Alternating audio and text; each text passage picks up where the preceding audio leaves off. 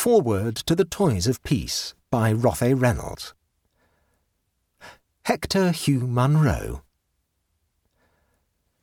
When peace comes, wrote an officer of the 22nd Royal Fusiliers, the regiment in which Munro was a private and in which he rose to the rank of Lance Sergeant, Saki will give us the most wonderful of all the books about the war.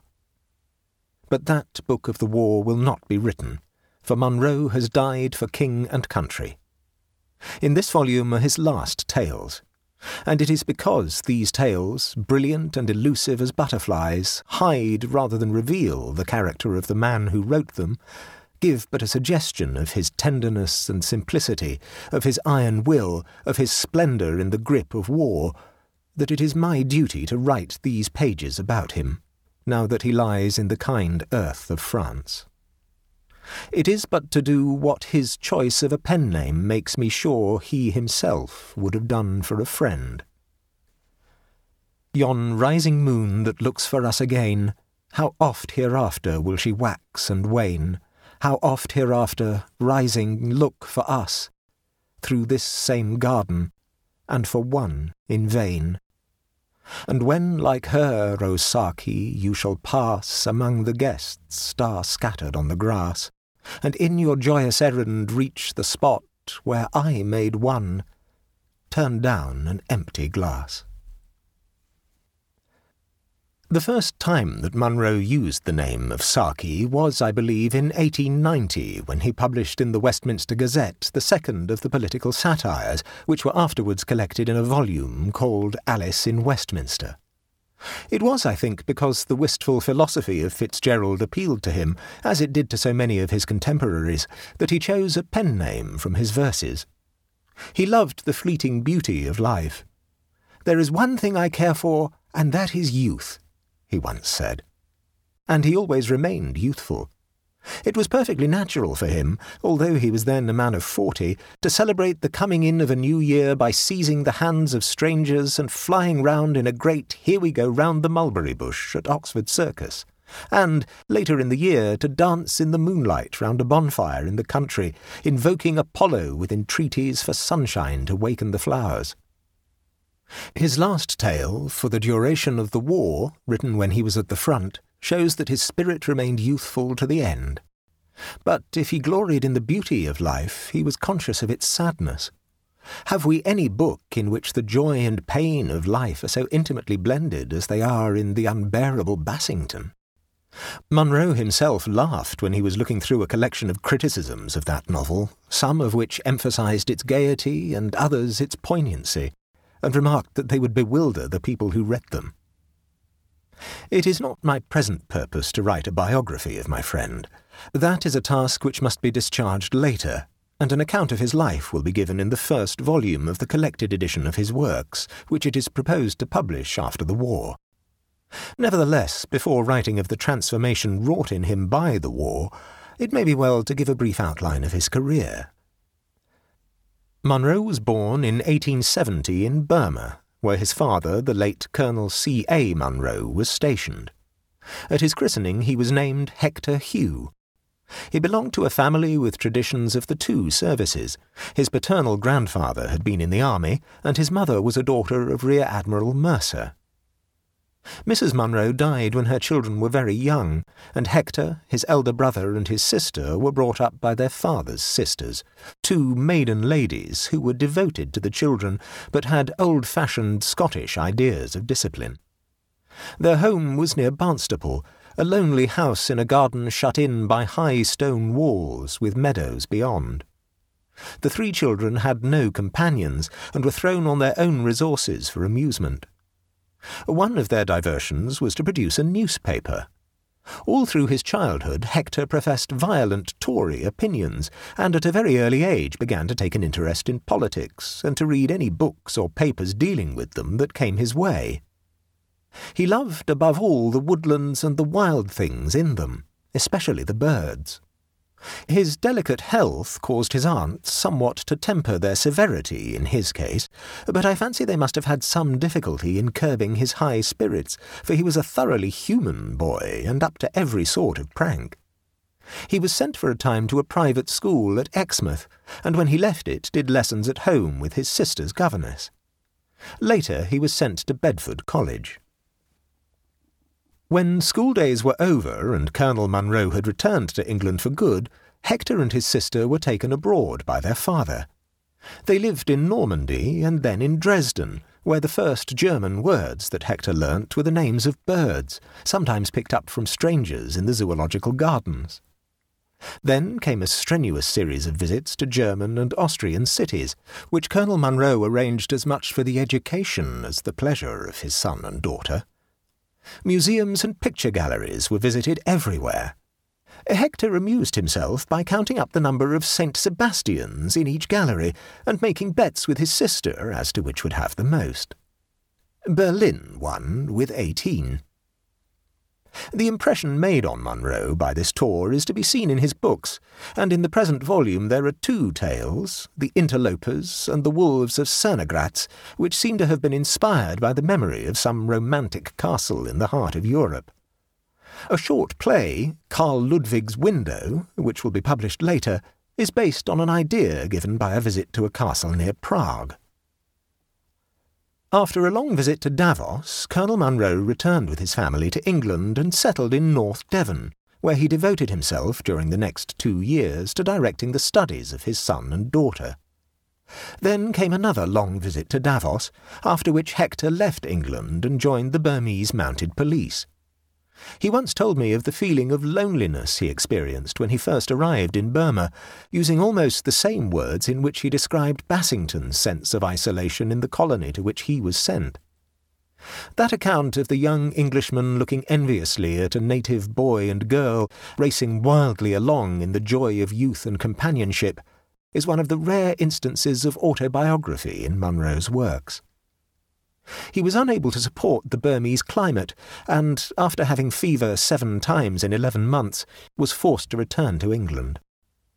He remained at home for a year and hunted regularly with his sister during the winter. He then came to London with the intention of making a literary career for himself. His talent was recognised by Sir Francis Gould, to whom a friend had given him an introduction, and he soon began to write for the Westminster Gazette. 2 years after he settled in London, the publication of the political satires based on Alice in Wonderland brought him into prominence as a wit and a writer to be counted with. Mr. Balfour was his chief butt in these pieces. He was still, as he always remained, a Conservative, but he held at the time that Mr. Balfour's leadership was a weakness to the party. In 1902, Munro went to the Balkans for the Morning Post, and later he became the correspondent of that paper in St. Petersburg, where he was during the Revolution of 1905. He left St. Petersburg to represent the Morning Post in Paris and returned to London in 1908, where the agreeable life of a man of letters with a brilliant reputation awaited him. He had a lodging in Mortimer Street and lived exceedingly simply. It was his custom to pass the morning in a dressing-gown, writing. His writing-pad was usually propped up with a book to make it slant, and he wrote slowly in a very clear hand, rarely erasing a word or making a correction. His air and the movement of his hand gave one the impression that he was drawing and not writing. He almost always lunched at a Lyons bread shop, partly because it was economical, and partly because, as he said, he got exactly the sort of luncheon he liked. He cared nothing for money. He had to earn his living, but he was content as long as he had enough money to supply his needs. When a friend once suggested a profitable field for his writings, he dismissed the idea by saying that he was not interested in the public for which it was proposed that he should write.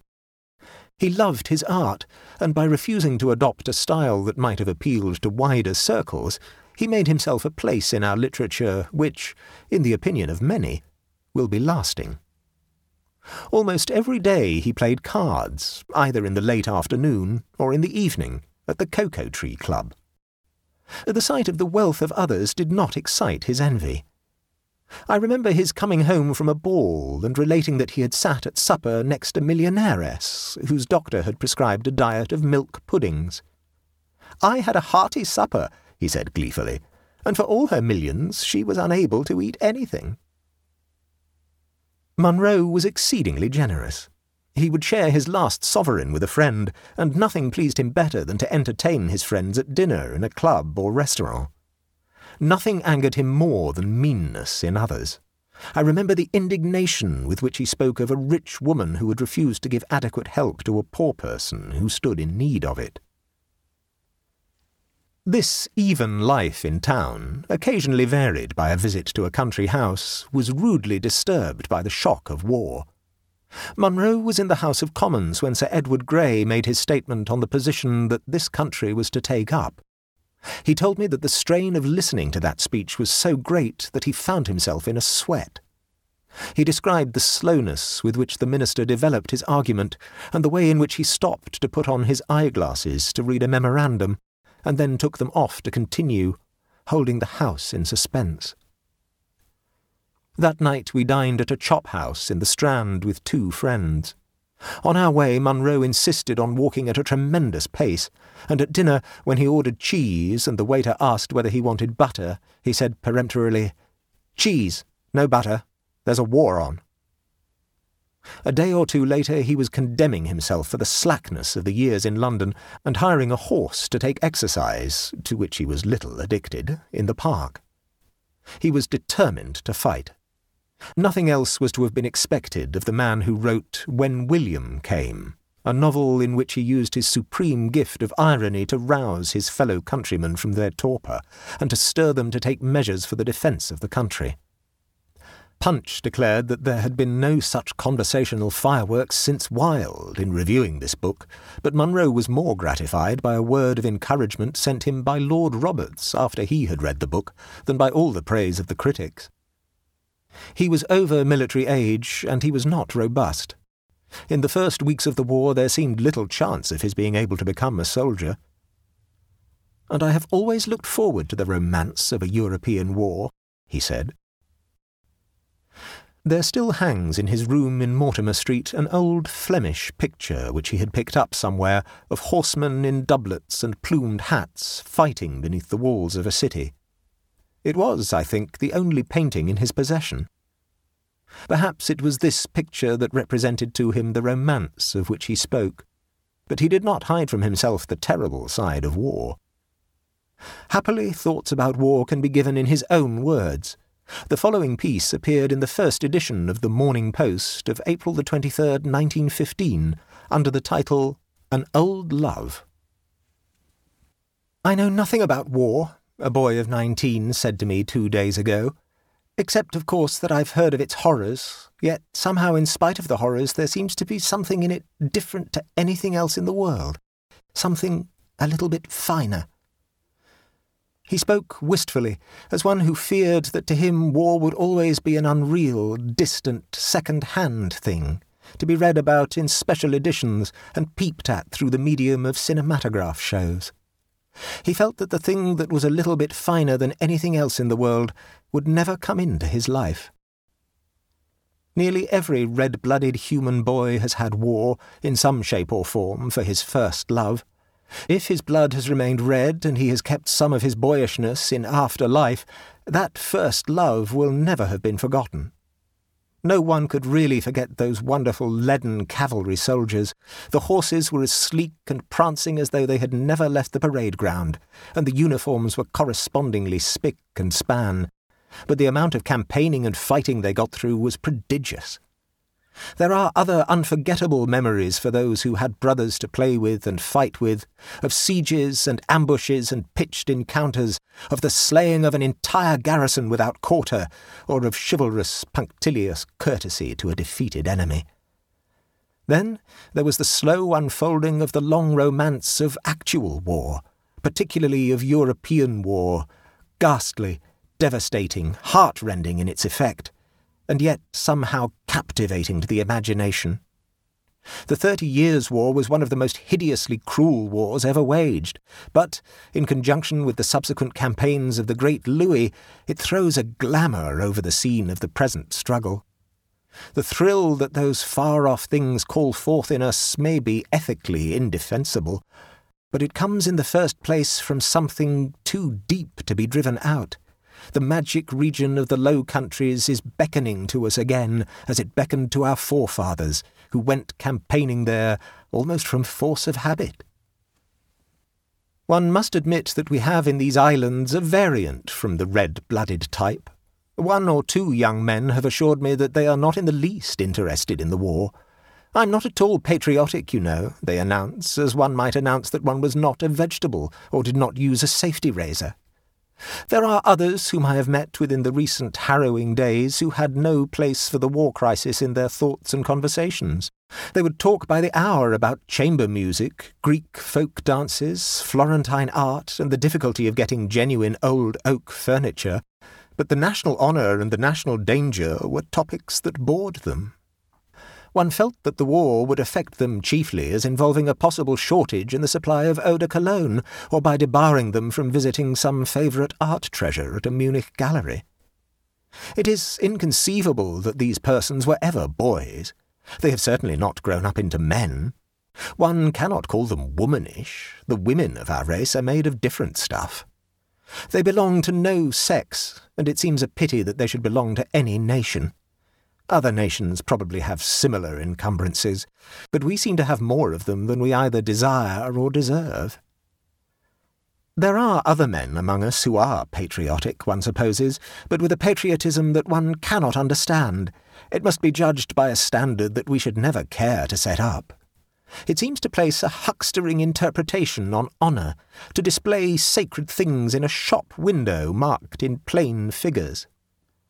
If we remained neutral, as a leading London morning paper once pleaded, we should be, from the commercial point of view, in precisely the same position as the United States. We should be able to trade with all the belligerents, so far as war allows of trade with them. We should be able to capture the bulk of their trade in neutral markets. We should keep our expenditure down. We should keep out of debt. We should have healthy finances. A question was buzzing in my head by the time I had finished reading those alluring arguments. Some men of noble stock were made, some glory in the murder blade, some praise a science or an art, but I like honourable trade. The poet has given a satiric meaning to the last word but one in those lines. Perhaps that is why they flashed so readily to the mind.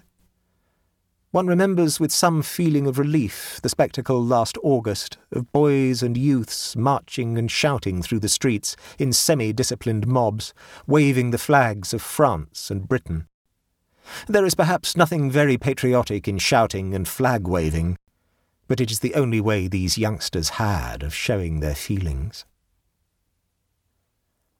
When at last Munro managed to enlist in the 2nd King Edward's Horse, he was supremely happy.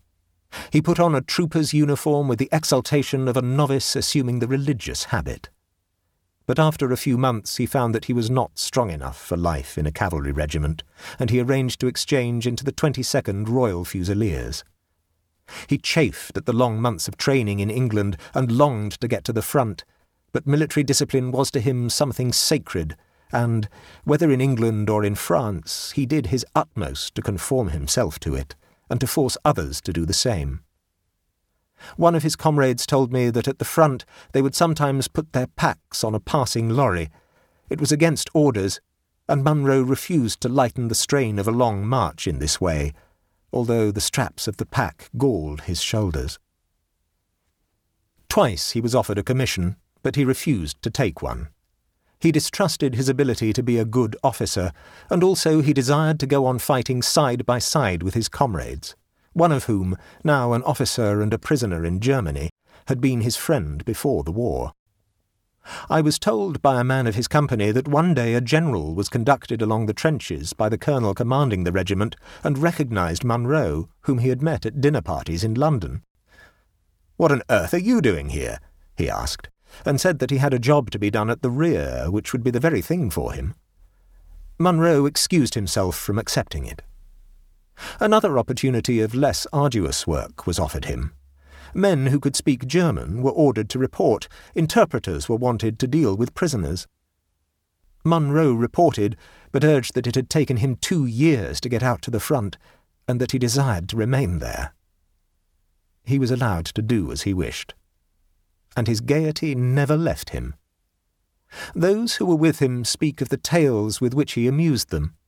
He even founded a club in one place at which they were stationed, and called it the Back Kitchen Club, because the members met in the kitchen of a peasant's cottage. When he came home on leave, it was evident that the strain of military life was telling on him. He was thin, and his face was haggard. But the spiritual change wrought in him by the war was greater than the physical. He told me that he could never come back to the old life in London, and he wrote asking me to find out from a person in Russia whether it would be possible to acquire land in Siberia, to till and to hunt, and whether a couple of Yakutsk lads could be got as servants. It was the love of the woodlands and the wild things in them that he had felt as a child, returning. The dross had been burnt up in the flame of war. Munro fell in the Beaumont-Hamel action in November 1916. On the 12th, he and his comrades were at Beldancourt. At 1 o'clock in the morning of the 14th, they went to Mailly. As the men were crossing no man's land to occupy trenches evacuated by the enemy, Munro was shot through the head. Poor Saki! What an admiration we all had for him, wrote the officer in command of the 22nd Royal Fusiliers. I always quoted him as one of the heroes of the war. I saw daily the appalling discomforts he so cheerfully endured. He flatly refused to take a commission, or in any way to allow me to try and make him more comfortable. General Vaughan told him that a brain like his was wasted as a private soldier. He just smiled. He was absolutely splendid. What courage! The men simply loved him. Rothay Reynolds, September 1918.